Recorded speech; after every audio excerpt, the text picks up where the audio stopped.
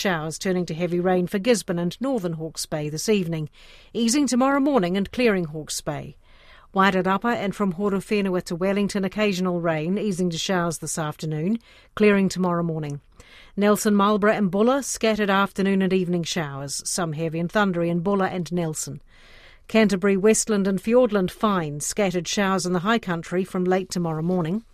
Otago and Southland partly cloudy, isolated showers. Chatham Islands rain easing tomorrow evening.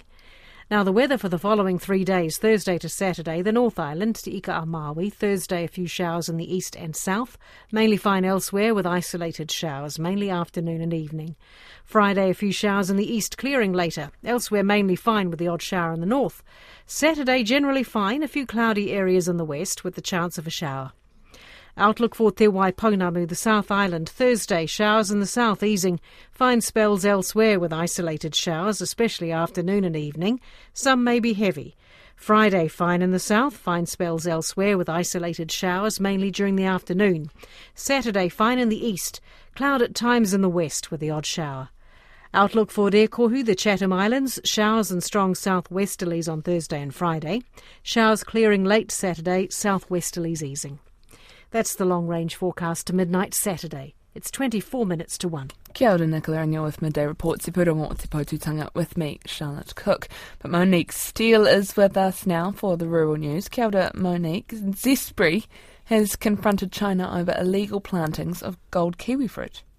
Yes, Zespri board advisor and former Prime Minister Sir John Key met with China's Foreign Minister today where he brought up the topic. Zespri owns the rights to Sun Gold, or G3, but clippings were taken to China in 2016 and now 8,000 hectares are being grown there. Sally Murphy has more. Sir John Key says while meeting with Wang Yi in Beijing today, he respectfully raised the issue of the unauthorised plantings. He says the Foreign Minister was very understanding and committed that the matter would be handled according to the law. Zespri Chief Executive Dan Matheson says the company is encouraged by the support it's received from within China as it sought to address the challenge of the unauthorised gold plantings. He says China has taken steps to amend its seed law to grant stronger protections to investors in plant varieties. Mr Matheson says Zespri has also launched legal action in China over the gold plantings. Stronger prices for horticulture and dairy have helped offset lower prices for lamb and logs. ANZ's World Commodity Price Index gained 2.9% last month, although prices are still nearly 7% lower than a year ago. The bank's chief economist Sharon Zollner says a softer New Zealand dollar also lifted the local currency returns for producers. It was great to see a nearly 9% lift in horticulture prices over October, but the reason for it wasn't so great, and that is that the kiwifruit harvest was very small this year. So I would interpret those price gains as something of an offset to the lower volume. Apple pricing was actually pretty flat, for example. But overall, horticulture has been a real bright spot in recent years with pretty strong demand offshore. That's Sharon Zollner from ANZ. Meanwhile, venison schedules have been holding steady in recent weeks. Agri HQ senior analyst Mel Crode says base schedules for deer farmers have barely moved since the start of March. The bulk of the deer through that late August to October are procured via contracts for the chilled season production, and therefore they've paid quite an additional premium, but those premiums are slowly starting to reduce, and that's just normal seasonal trends. The venison's doing relatively well, particularly in comparison to lamb at the moment. Export values were up $3.10 a kilo to nearly $16 in September on the same time last year. Ms Crode says this was the highest value for the month since 2019. Export trading has had a more traditional look to it lately. Europe seems to have reclaimed a lot of ground that it lost to the US and China a year ago. Last September, the US bought almost half of New Zealand's venison exports, but that slid back to 26% this year. So a relatively good market at the moment for venison. That's Mel Crode of Agri HQ. The Food and Agriculture Organisation is warning that the way the world produces food is damaging people's health and the environment to the tune of $10 trillion.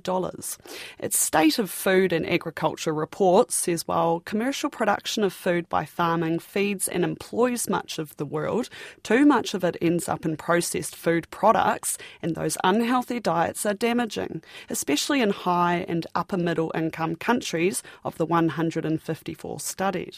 Another issue highlighted in the report was the negative impact global food production systems have on the environment and the depletion of natural resources. The government-owned Green Investment Fund, which specialises in projects to reduce greenhouse gas emissions, is putting $10 million towards state-of-the-art chiller units for dairy farmers. The project, backed by Fonterra and chiller company Cool Group, will give farmers access to low-emission chillers, which also use less power.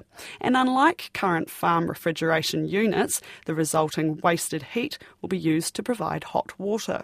Green Investment Fund's spokesperson Jason Patrick says they're always looking for ways to address agricultural emissions. Traditionally, chilling units have been both relatively inefficient and used chemicals that have a great impact on the climate, a negative one, of course. And one of the reasons that we're so excited about this transaction is that what we're doing is we're financing CoolSense, working in partnership with Fonterra, to switch those old, inefficient, polluting chilling units to new, much more efficient chilling units that are being provided in a service model, which is quite cost-effective and attractive for dairy farmers. Jason Patrick says the new units were well received by the 30 farmers who were part of the initial trial. A smattering of rain every few days are keeping things green in Marlborough. The region's Federated Farmers President Evan White told Sally Murphy about 40 millimetres have fallen up the Waido Valley in the last few days, but farmers are still cautious heading into a dry, hot summer.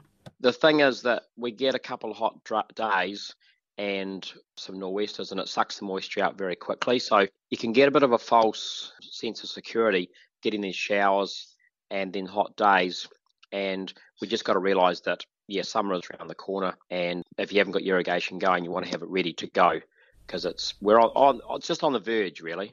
Verge of getting dry? Yeah, we've had the irrigators going a little bit, and everyone's a little bit apprehensive. They burn a lot of diesel with the price of it, but you don't want to get behind, because once you get behind, it's very hard to catch up. Mr White says there's plenty of feed around and they actually need some fine days to get the baleage made. He says it's normally drier at this time of year.